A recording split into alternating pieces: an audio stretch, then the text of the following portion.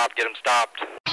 God and Moses both in a sidecar could not drive a sprint car with 1,000 horsepower. I swear to God, he done a double somersault backwards. My car won't go past wide open. My 50,000 came in a Twinkie box. You know, I get my jollies off over looking at a nice car wash. You know he's going to crash your shit, but he's still got great stories. Oh, they disappeared. I'm leading. I'm leading.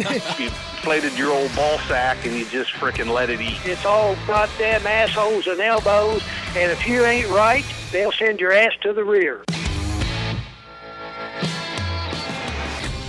Hello, everyone, and welcome to another episode of Open Red, the official podcast of the World of Outlaws and NOS Energy Drink Sprint Cars. As always, my name is Rob Blount from Dirt Vision. Alongside of me, the PR god of the World of Outlaws, Nick Graziano. Nick, how was your weekend? It was good. I was at another late model event, but we got some sprint stuff coming up soon, but that was fun, and it was some fun sprint car racing to watch this weekend, too.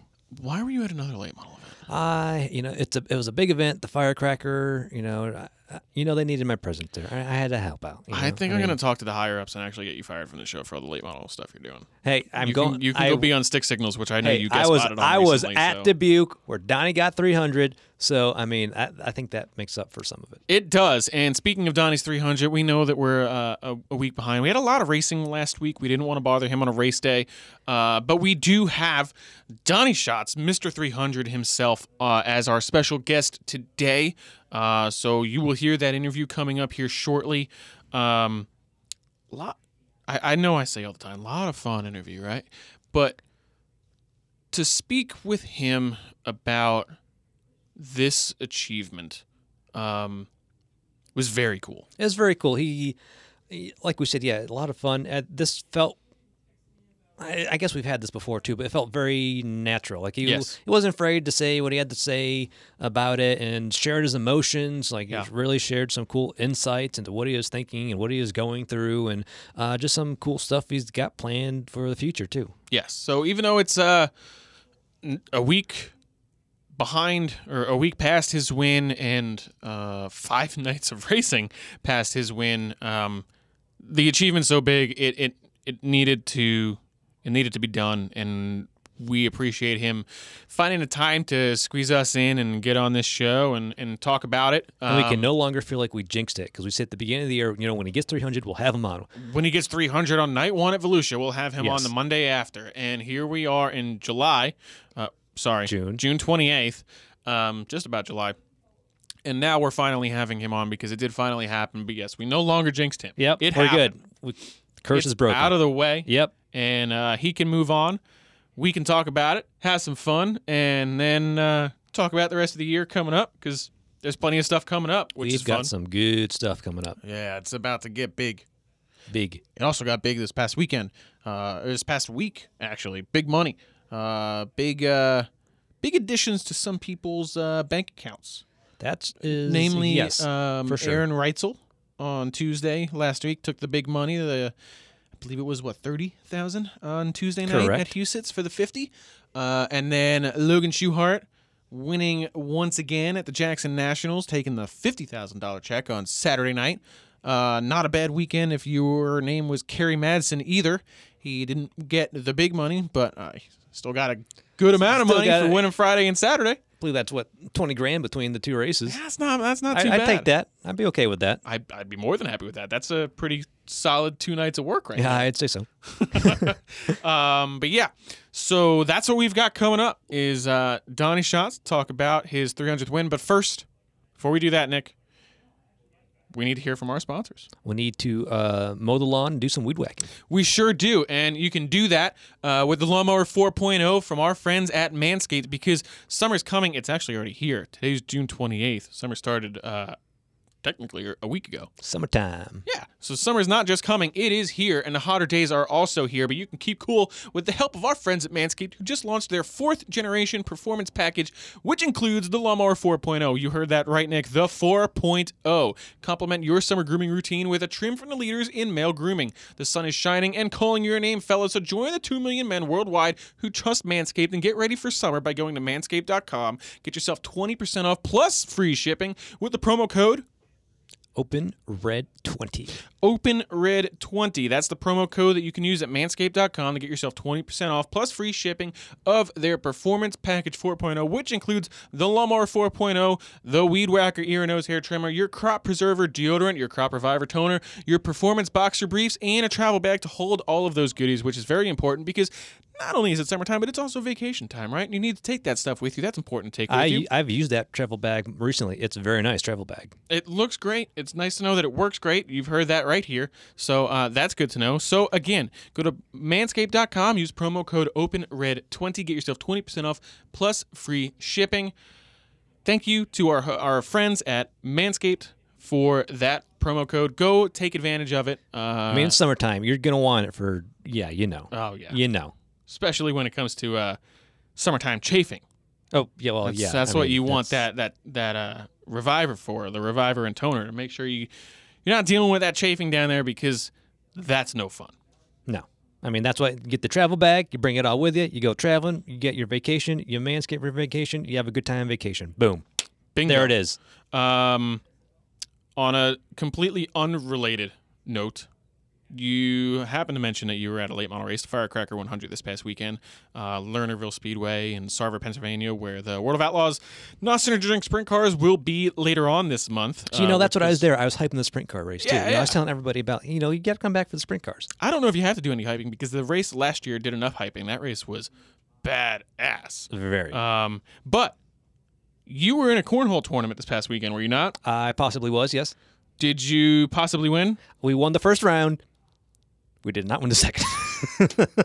See, they cheated. They had an extra round of warm-up because they got to do a special round playing with drivers. So they got an extra round of warm-up. They got to test it out. That's what I'm going with. I said earlier on this episode that I'm going to have to talk to the higher-ups and try to get myself a new co-host because of all this time that you spend at late model races. And now knowing that you went there and lost and made Open Red look like crap. We won the first round. That's more than that's more than other people in WRG can say from there. Man, I'm very disappointed in you. Yeah, I'll try better. We've very disappointed. We've got a company one coming up. I think it was. I won't say. We're gonna do better. We're gonna do better. Man, listen. Here's some advice. Never play against people that play with a beer in their hand the whole time. You're just they're professionals. Yeah, exactly. We were up against too tough of competition. All right, back to the racing. We mentioned already Donnie Schatz, Mr. 300 himself, is our guest today. Great conversation with Donnie about his 300th victory, what that meant to him, and his personal life a little bit too. His personal life, cool, some other topics. Up about that. Yeah. So let's just get right into that. So here we go on Open Red this week. Mr. 300, the 10-time series champion, Mr. Donnie Schatz. The third driver in the history of the greatest show on dirt with 300 career wins, Donnie Schatz gets it at Dubuque Fairgrounds Speedway. Tonight was a night. There's just something about the atmosphere here that kind of made me feel like tonight was going to be the night. I'm glad my father was here for this one. He doesn't get to all of them, but he made it here. And on today's episode, we are very excited to have Donnie Schatz joining us. Donnie, thank you for joining us. Really appreciate it. Yeah, thanks for having me, guys. It's been a long time since I've been on your show, so looking forward to it. Yeah, we're really excited to have you on. Obviously, most recently, you got that win 300. I was there. It was really cool to see, fun to be a part of that celebration. Now, I know we've seen emotion out of you before. We definitely saw it in Victory Lane. Just what was there something that initially triggered that? Was it something Dave Reef mentioned? Was it something you saw, or was it just the thought of just finally getting that 300 that just kind of broke out that emotion that we saw? Yeah, I think it's finally the fact that it's set in. Finally, I think we won 299 at Williams Grove last fall at the National Open, and was really hoping to be able to do, finish out the year with getting that and not have to sit on that all winter long. I mean, obviously we knew it was going to happen. It's just win, and then you get to Volusia and you have an issue leading with 2 laps to go. And, we've been in multiple positions to be able to get past that hurdle. And, there got to be a lot of emphasis on, on 300. I know when we were at Peevely, the team had a disagreement about 300 was jinxing us, and it created a little bit of turmoil. And so, I think there was just so much build up to being close, but not actually being able to execute and finish. And, that's the thing that we've all been, taking a lot of pride on over the years, is being able to finish off races and get the wins. And, to go 32 races into the season and not get a win was pretty, I think that that probably had a lot more emotion in it than anything. It kind of was like, man, is it ever going to happen? Even though it's going to, but it just was everything. When I think that's what probably triggers my emotions, probably more so than anyone, is the accumulation of everything at once. It's it wasn't just Dave Reef. I knew the minute I was still sitting in the car, I probably should have just sat there for a couple more minutes and basked in it a little bit. But there's things to take care of, and wanted to see the guys and see what their emotions were like too. So no, it was there was a lot of things that made it the emotion that it was. And I guess I've just always been a little bit of an emotional person, so it obviously really showed.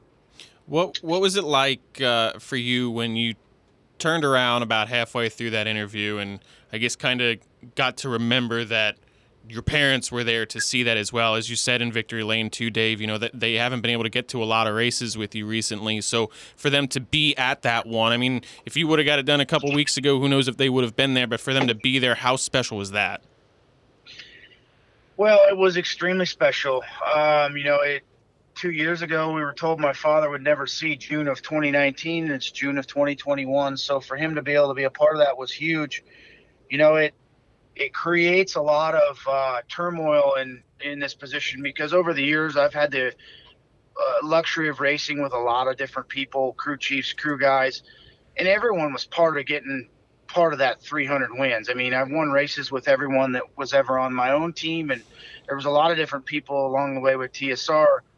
So, it kind of overshadows the fact, my parents being there kind of overshadows the fact that a lot of people deserve credit that weren't there. But, looking back on it, there's been two people that have been behind me since day one, since the day I started racing in 1993. And, it is my family. It's my parents. So, ultimately they're going to be the most important to me in that situation. And, without what they did for me having our own team, I wouldn't be able to celebrate 300 wins today. So, and they're obviously my parents, and they love the sport as much as I do. And they take great pride in the things that we've done together and the things we still do today. So, that was pretty special.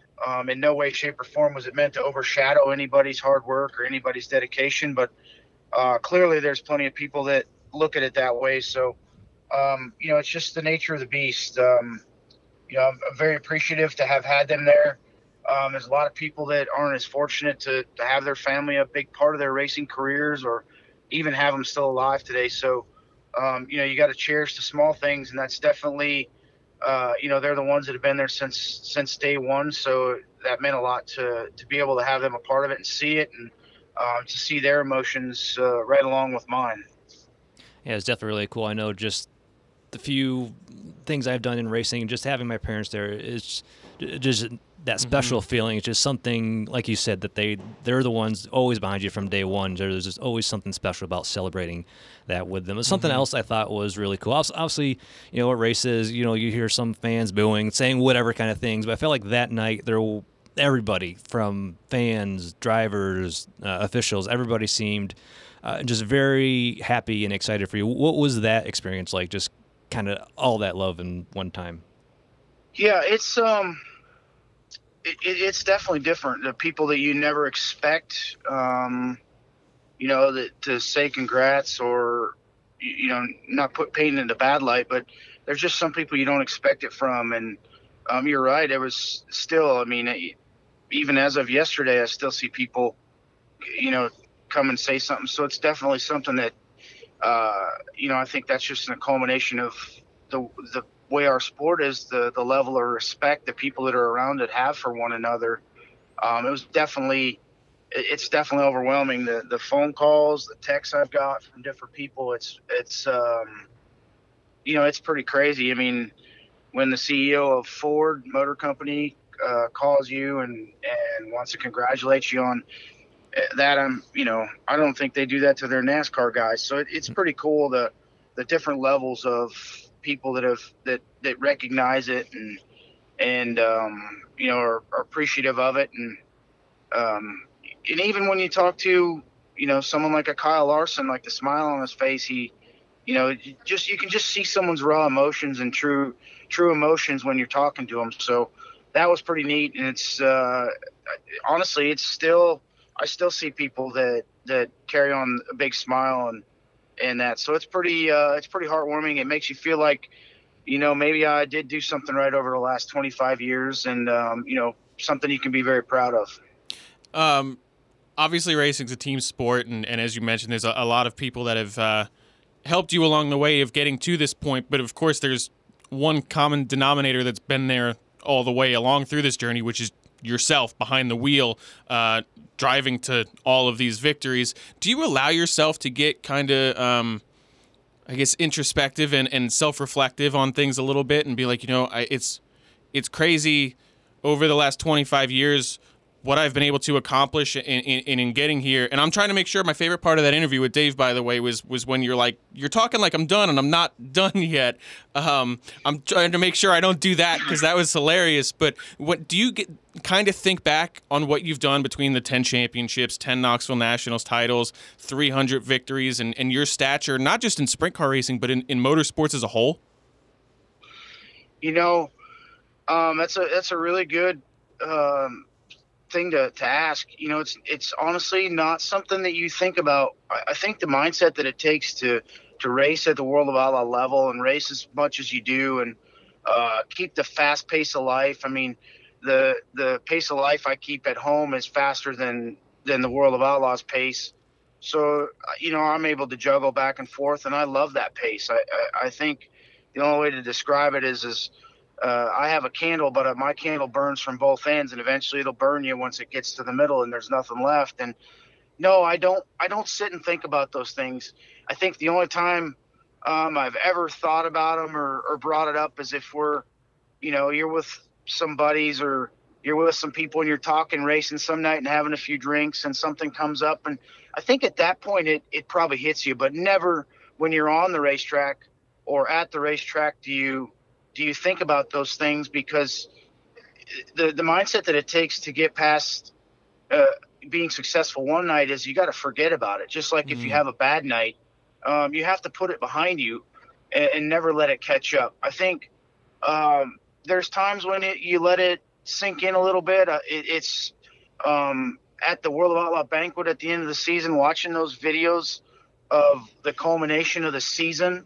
And we've had some seasons that were just absolutely incredible along that journey where we won 30 races. And it hits you at that point when, you guys put together these incredible videos to highlight the year, because you really, when you go on to the next day, you try to forget about the last one, whether it's a victory or defeat. So, you don't get too caught up in it, but there's rare occasions and rare moments where it comes up and you try your darndest to block it out, because sometimes the worst thing that can happen in this sport is the emotions getting the best of you. I guess kind of going off of that, how do you, going into each race, how do you almost perceive yourself? Do you say almost like think of yourself 10-time champion, 300 wins? Do you go in using that almost as kind of a confidence as you need to, or do you just see yourself still as just another guy out there competing for wins every week? Well, obviously, there's that stature. You can't take away what's been done on paper. And, right. There's times that on paper you think, and it's hard to keep living up to that. I mean, in today's environment, it just gets tougher and tougher. And that's what makes the World of Outlaw sport and the racing what it is the level of competition. I don't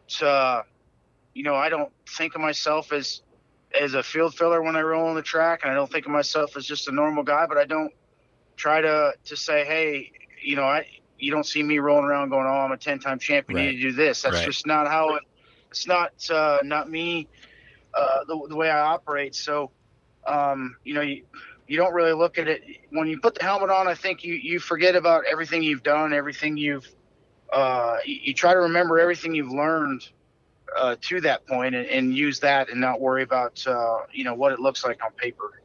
So with everything that you've done, and you say you try to forget about it when you put the helmet on, with everything that you've done, how much does that thrill of victory, with how much you've tasted victory, still, I guess, drive you? Like, how do you keep that thrill the same as it was when you got your first versus your 300th versus your 232nd?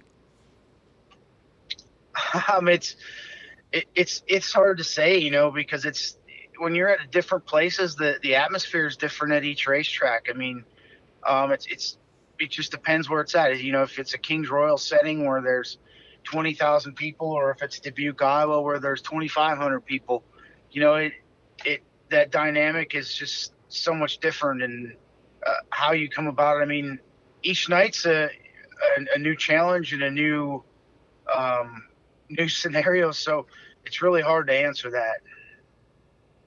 Like you mentioned, fast-paced world in the World of Outlaws, even back home. But what do you do to just try and get that escape at times when you need it? I know I think in Dirt Vision interview you said you're not a big sports fan, but is it just kind of working with your nephews and niece? I know they do a lot of go-karting. Is it working on your planes, maybe cars you have, things like that?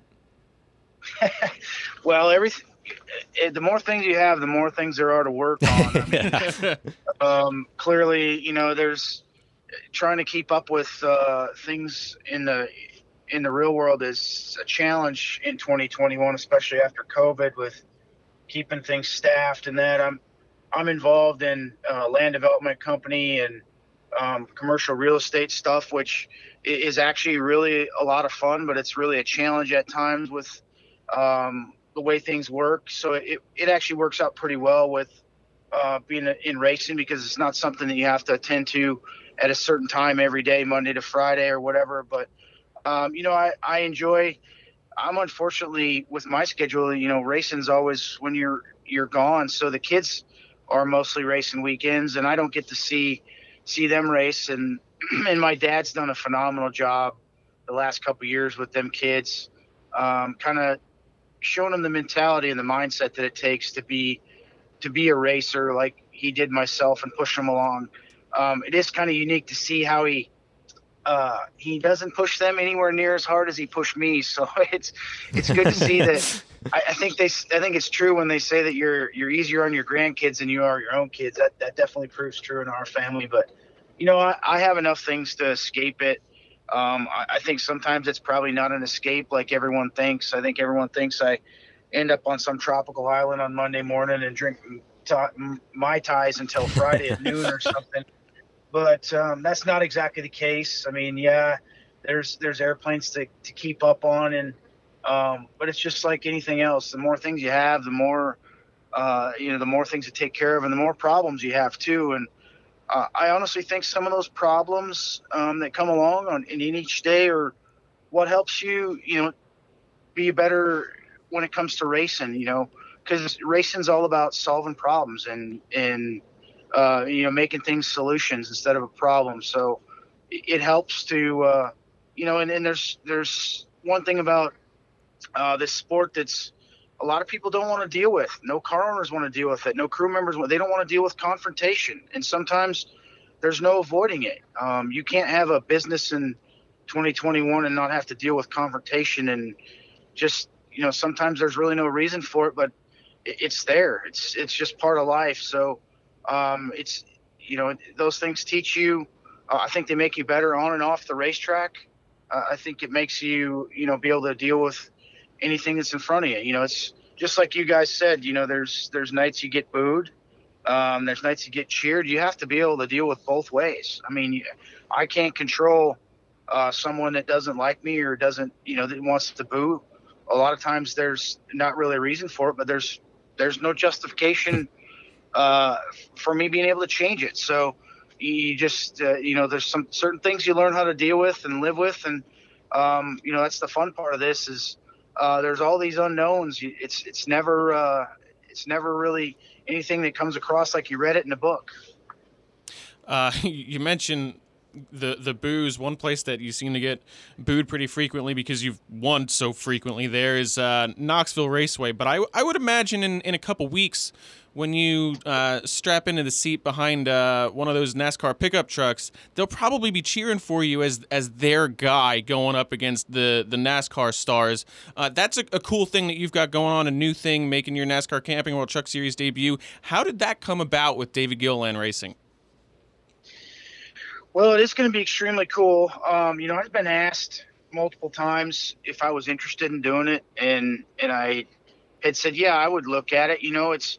But first and foremost, it's not something, I get a lot of people thinking that because I'm going to do this, that this is the direction that I'm trying to go. I'm not. My 100% commitment has been to racing sprint cars with the World of Outlaws. I'm not going to miss a race to go to this. This race just so happens to be a Friday night that we don't have an event. It happens to be on dirt and happens to be at Knoxville. So it's like a trifecta, really. And I think that there's no question that that's why it came about.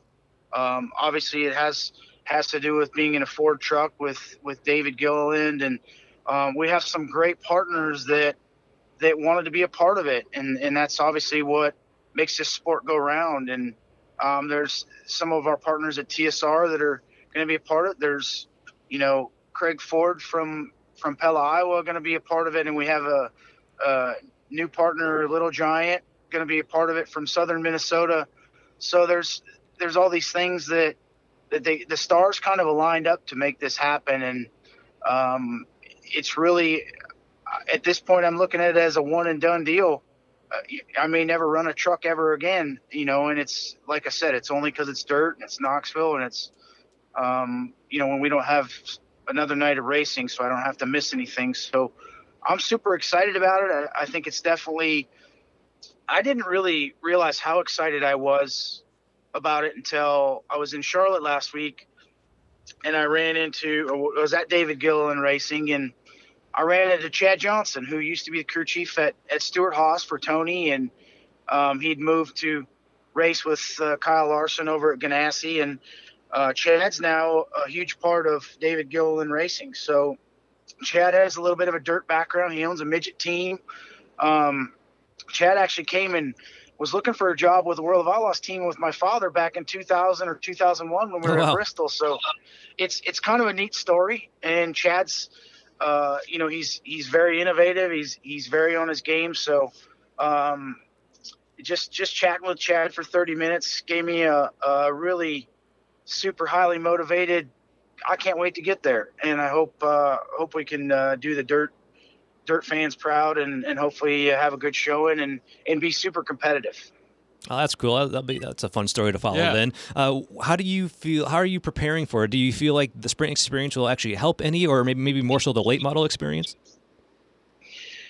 Well, I don't think that either of those two are gonna affect. I mean, obviously the sprint cars won't help anything, but even the late models have they're going so fast. They have such an air load, and the cars are a lot lighter. I mean, these trucks are pretty heavy, and they don't, everything responds super slow.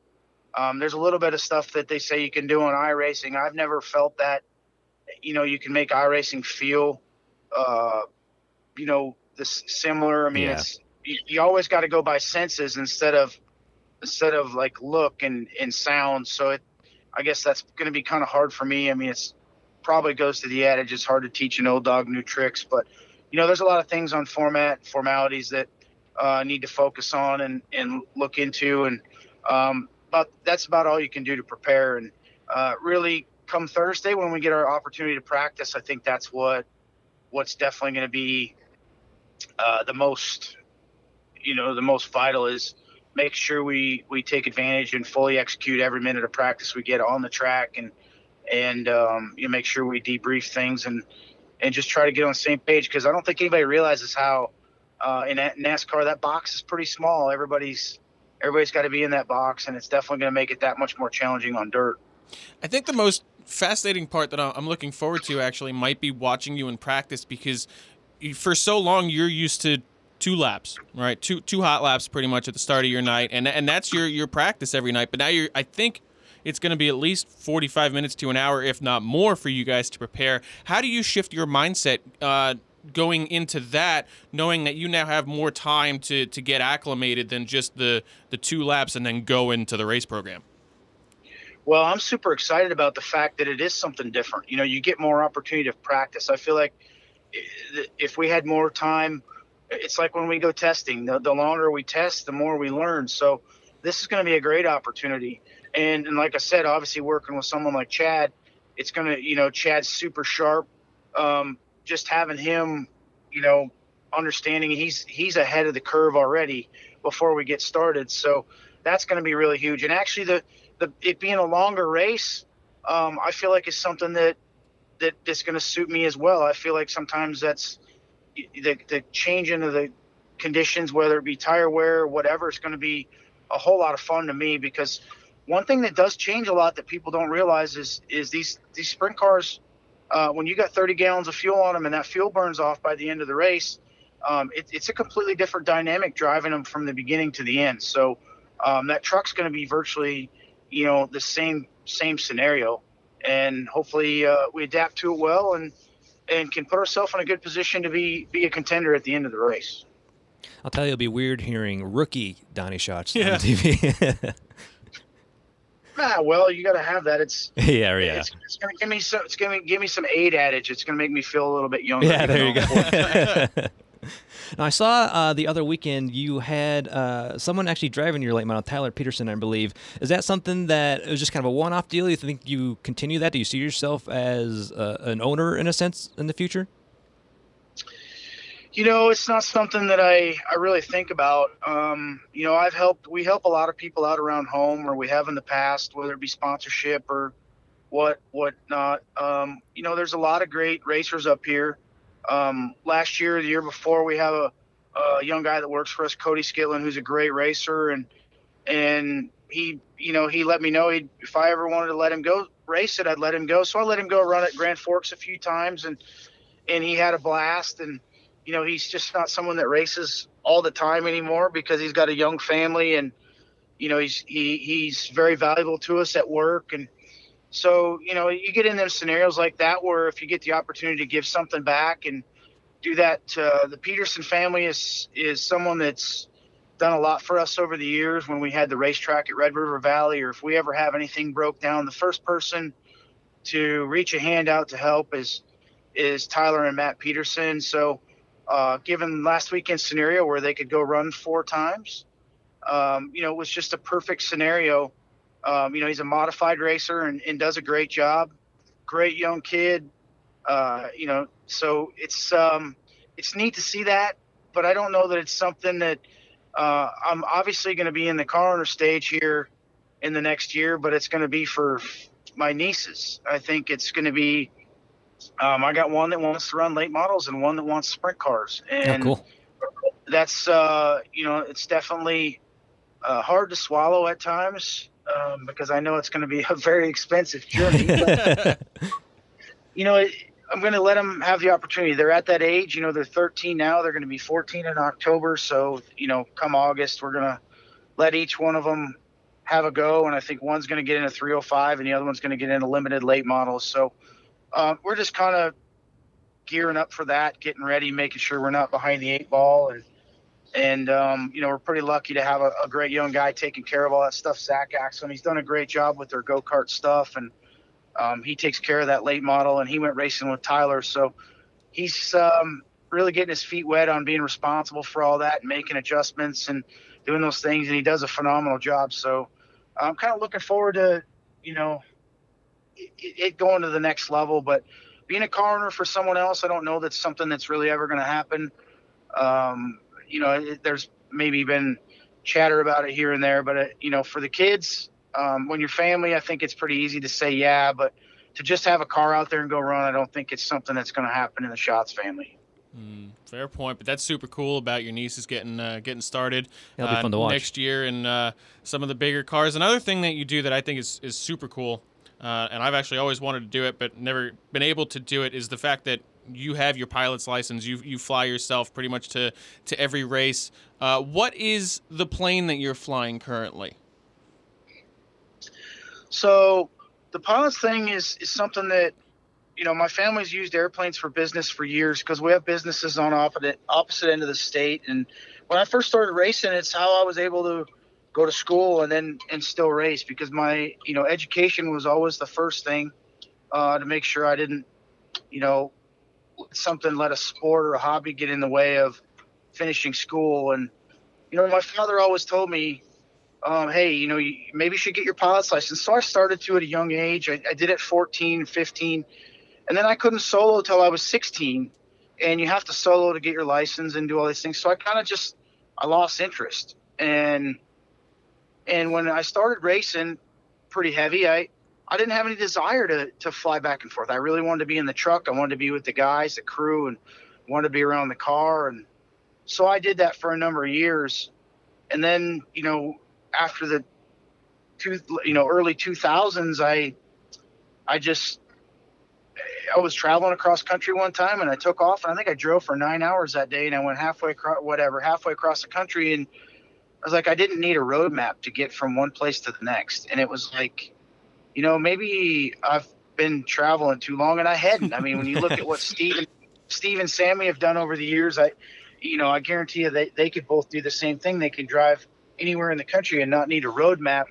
It really made my interest peak for aviation and being able to be home. And my father flew the entire time. He would come to the races and go home, because if you're not at your business, things just don't function. So that's how our family and our business world has always turned, is you got to be there. So aviation allowed that, and I went and got my license. It took me a year to get things situated, and then you got all the ratings that go along with it, being instrument, multi-engine, and all that. So it's been a real useful tool for me to get back and forth. And we've had several different airplanes over the years, from Moonies to Twin Barons to one airplane that my dad's just always loved is a Mitsubishi MU2. It's a twin engine turboprop, and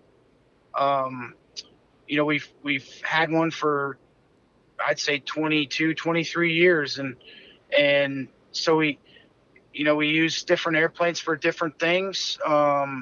Shorter trips, you use an MU2, and about 10 years ago, we got a Citation jet, and it really works good on trips over 400 miles. It's probably a little bit more economical on longer trips. So we've used various aircraft for different things, and obviously those aircraft get used for other things, obviously a lot of business functions as well. So me being able to use it to get back and forth is just an absolute blessing. And it allows me to have a really good balance of life. But then there's nights too where you're bebopping around storms or something happens, so it's a lot of fun, but it's just like anything else. You can get yourself in bad spots with it too. So some days it's hard to keep up with. Today I'm trying to figure out how I'm going to get one airplane picked up from getting maintenance done. So, it adds a little bit to it at times, but it's not very often. So most of the time it helps to, make you have a pretty good balance of life. And my father had been a pilot for, over 40 years, and obviously he can't now with his cancer and chemo treatments. So that's forced an adjustment a little bit too. So all in all, it's a very good blessing to have. And I think it's something in racing that you see a lot of it. It's probably more so in NASCAR, but it's obviously something that the world revolves around, is aviation. Are the nieces already asking if they can ride in the plane when they want to get to their races? Well, I think their aspirations of being in motorsports is they think that someday that their Uncle Donnie should be their private pilot. But I hope they don't ever take racing that serious where they want to be that serious where they get to NASCAR or something like that. But that's definitely on them if they do. So I'll probably be too old to be flying by that time. You never know. Well, Donnie, as we hit the 35-minute mark of this interview here, we appreciate your time. I think it's a good spot to wrap up. We wish you the absolute best of luck at Knoxville in a couple weeks in the truck. We'll be pulling for you, and best of luck the rest of this season as well. Yeah, definitely. Thank you. Thanks, guys. Had a great conversation, and look forward to seeing you next time. Definitely. Have a good one. Big thank you again to Donnie Schatz for joining us today to talk about that. Congratulations to him on that achievement. That's absolutely incredible. So, in case you somehow don't know or forgot, Steve Kinser, Sammy Swindell, Donnie Schatz, the only 3 drivers in the history of the World of Outlaws with 300 or more victories. That's some pretty cool company to be a part of. Yeah. That's 33 championships among the 3 of them? Yes. 2010 3? Yep. That's an incredible. I'm impressed you got that math down. Dude. I'm like, please don't screw this up. Oh, man. Yeah. Me and math don't mix, but at least I got that problem right. Just don't make me show my work, okay? Yeah, I saw the steam, so it's bad. If I was to pull the headset off of my ear, it would have looked like a tea kettle, just poof, blowing out steam. Anyway, super fun conversation with Donnie. It'll be cool to see him kind of become a team owner for his nieces. That'll be fun to watch another generation coming up through. Yeah, that would be awesome. I am also now decided it is my life's goal to somehow land a flight with Captain Donnie Schatz. Yes. That would be fun. That would be awesome. So, Donnie, if you actually listen back to this episode, I want to go flying with you. Let me know. Probably never will. Not never will listen, but probably will never let me go flying with him. But that's okay. You never know. I think he had a good time. Yeah. If I didn't, I don't think we angered him. No, unless he hung up. Like, I'm never doing that again. No, I think it was good. That was cool. That'd be super cool. But yeah, the interesting thing was it sounds almost more like he flies for purpose rather than like the enjoyment of it.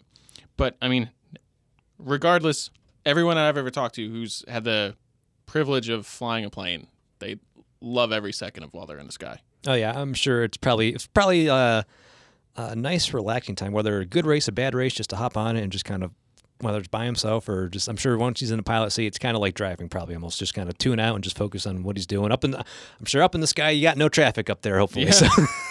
We have a little bit. They have this thing called air traffic control. They have people that actually control the traffic in the air. Yeah, you're at least not going to be stuck behind something like, oh, come on, I go faster. Am I going to be stuck around here this whole time? They do have that. It's called a landing pattern. Well, I mean, you're not like bumper to bumper traffic. That's what I'm trying to say. If you do that, you'll crash. That's what I'm saying. You'll die. Yeah, I mean, you don't want to do that. I mean, I'm sure he'd be pretty good at throwing some slide jobs in the sky, but no, you don't really want to do that either. But I would love to see post driving career Donnie Schatz. I want to see pilot in those air races.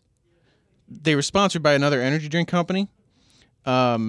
That I won't say, but it's solo pilots, solo plane, racing against the clock through these like big giant inflatable gates and stuff, doing like twists and giant climbs and steep drops. That would be cool. I feel like he would thrive in that environment. It's basically stunt flying. I think it'd be cool. I'd watch it. Sure, it's awesome. It's awesome, and I'd love to see Donnie involved in that. I think it'd be the next step of Donnie's career. Could you imagine I mean, he's got wing experience, so maybe he'd do well at it, but just imagine, Donnie Schatz, jet pilot extraordinaire. Right. Yeah. Stunt pilot extraordinaire. Ladies and gentlemen, my name is Donnie Schatz. I'll be your captain today. If you look out the left side of the plane, you'll notice the Grand Canyon. And if you look out the right side, you'll also see the Grand Canyon is a really large hole in the ground. And a slide job! Anyway, this past week, as I mentioned, we had 5 nights of World of Outlaws action, 2 nights at Huset's Speedway for the Huset's 50, and 3 nights of racing at Jackson Motorplex for the AGCO Jackson Nationals. What a week. That was quite a packed week of racing. It really was. You know, you mentioned Huset's. I was like, that's right, Huset's was last week already. Yeah, I know. The cool part was if someone would have won Tuesday night's race, the Huset's 50, and Saturday night's Jackson Nationals, they would have taken home a nice $100,000 prize. The only person eligible for that was Aaron Reitzel after he took the win on Tuesday night, but it was not to be for Aaron Reitzel. Did obviously not get the victory, did not have the night that he would have hoped for in chasing that big check. That went to, well, not that big check, but the big check from Saturday. Still a big went check. to Logan Schuchart for taking the victory. That was it was a fun race. It wasn't Thursday night fun. Thursday's race That was wild. was awesome. And hey, Donnie Schatz may not have had the night or weekend that he wanted to in Jackson, Minnesota, but Thursday night goes for a wild tumble down the backstretch during the first lap of his heat race. Goes to a backup car, starts dead last in the last chance showdown, drives all the way to third, and then I believe finishes 11th in that night's feature. Heck of a run. Yeah, it was crazy. And then his teammate also had his own special run that night, too. Yeah, Kerry Madsen goes to victory lane Thursday and Friday night in Jackson, Minnesota. Finished 4th or 5th, I believe it was, on Saturday night. Strong weekend for Kerry in the 14 car. Yeah, they've been pretty fast since she's hopped in that car. Yes. Pretty fast might be an understatement. Maybe a little bit. Yeah, they've been good. I was surprised that the 49 wasn't as much of a factor these last 5 nights.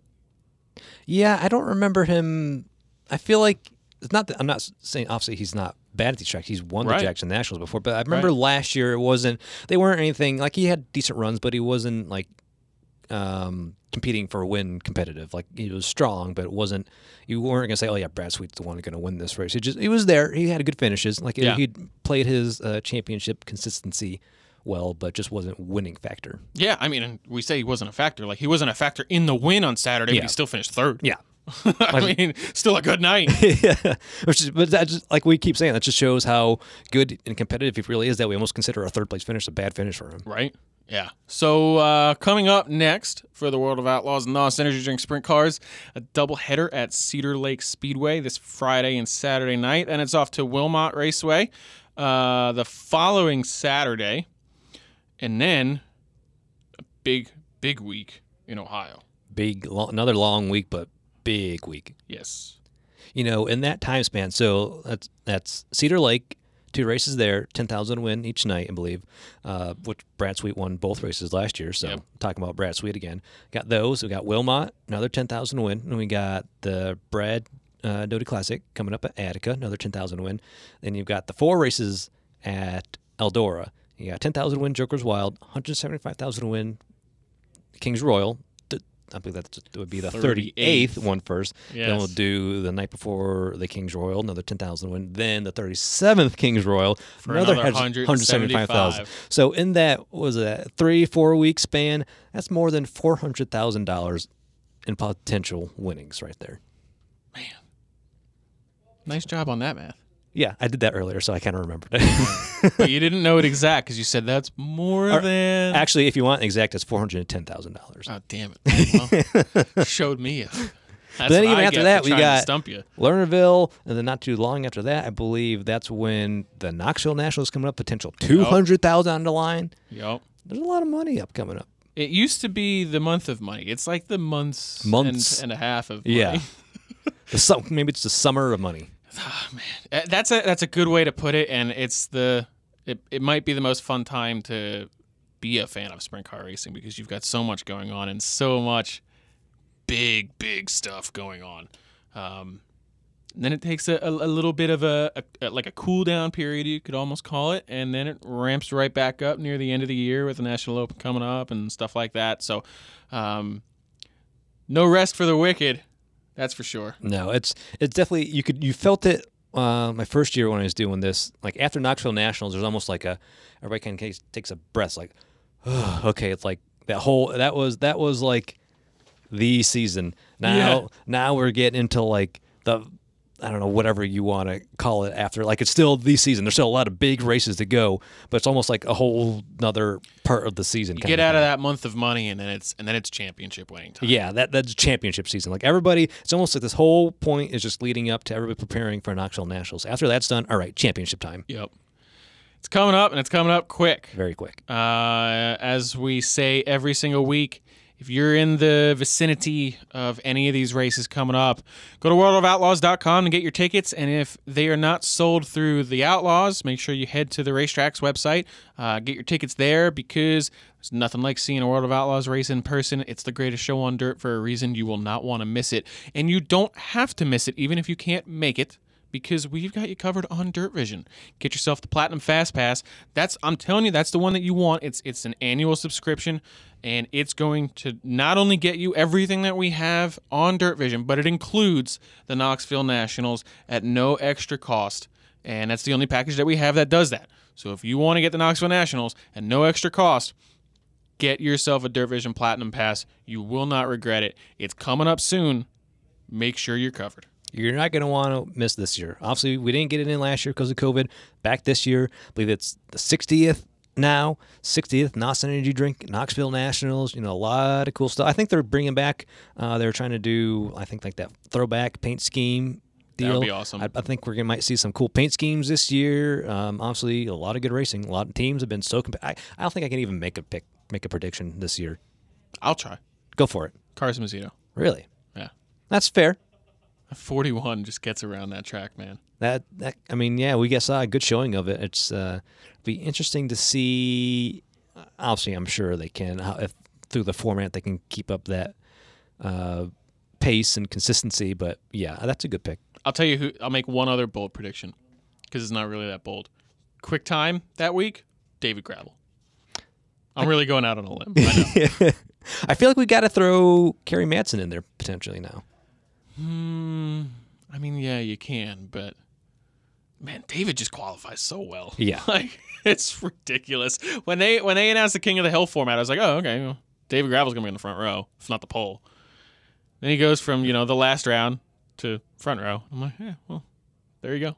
It's David. It's qualifying. He's going to go fast. Yeah. And obviously, our guest, you can never count out Donnie Schatz for any of this. He's won there 10 times. He's pretty good. Pretty decent there. He's just all right at Knoxville Raceway. Hopefully, he'll be more than just all right in the upcoming NASCAR Camping World Truck Series race. You can get to that one on Fox Sports 1 on July 9th. That's a Friday night. There's no World of Outlaws Sprint Car Series action that night. If you don't feel like tuning in, though, to watch the big heavy trucks at Knoxville Raceway, there's plenty of weekly action that night or more on Dirt Vision that you can tune into as well.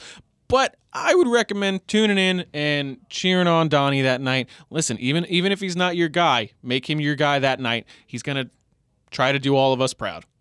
I think he'll do pretty decent. I feel like Donnie is so smooth with the throttle. I think that's what is going to be really key with those trucks at Knoxville. Yeah. I feel like a lot of those guys, obviously a lot of them have raced on dirt and have dirt experience, but I don't think they have the kind of experience with like Eldora. They could throw it in there. They got the bank and they catch them. Knoxville doesn't really have that. I feel like if they try and throw it in there, they're just going straight to the wall and wrecking their truck. I feel like Donnie's going to have that feel exactly for just that smooth throttle, smooth steering wheel of how to control that thing. Yeah, I agree. I think the other driver to watch out for, even though he didn't have that great of a showing in this particular race, will be Brian Brown because of the experience that he just got in the SRX cars. Yeah, I think that'll help him a little bit. The track and the racing would look pretty similar, even though it's 12 cars versus like 35 trucks or whatever they're going to have out there. But I think having that little bit of experience under Brownie's belt will go a long way versus trying to hop in and unlearn everything that he knows from a sprint car at Knoxville. Yeah, like Donnie said, the sprint car is probably not going to be a lot of help, probably not much you can take from it to put into that, but I think just the experience there, knowing the track is obviously going to help them a lot. And like I said, exactly, just having that adaptability. Yeah, I think I would be agree. Key. I just I don't think he'll go out there and do this, but I just hope that there's no Scott Bloomquist-esque performance. Think back to when Bloomquist ran the Kyle Busch Motorsports 51 truck in the first race at Eldora, and everyone's like, Bloomer's got this. This is his wheelhouse. He's going to go out there and dominate, and he did not. at all. It was far from it.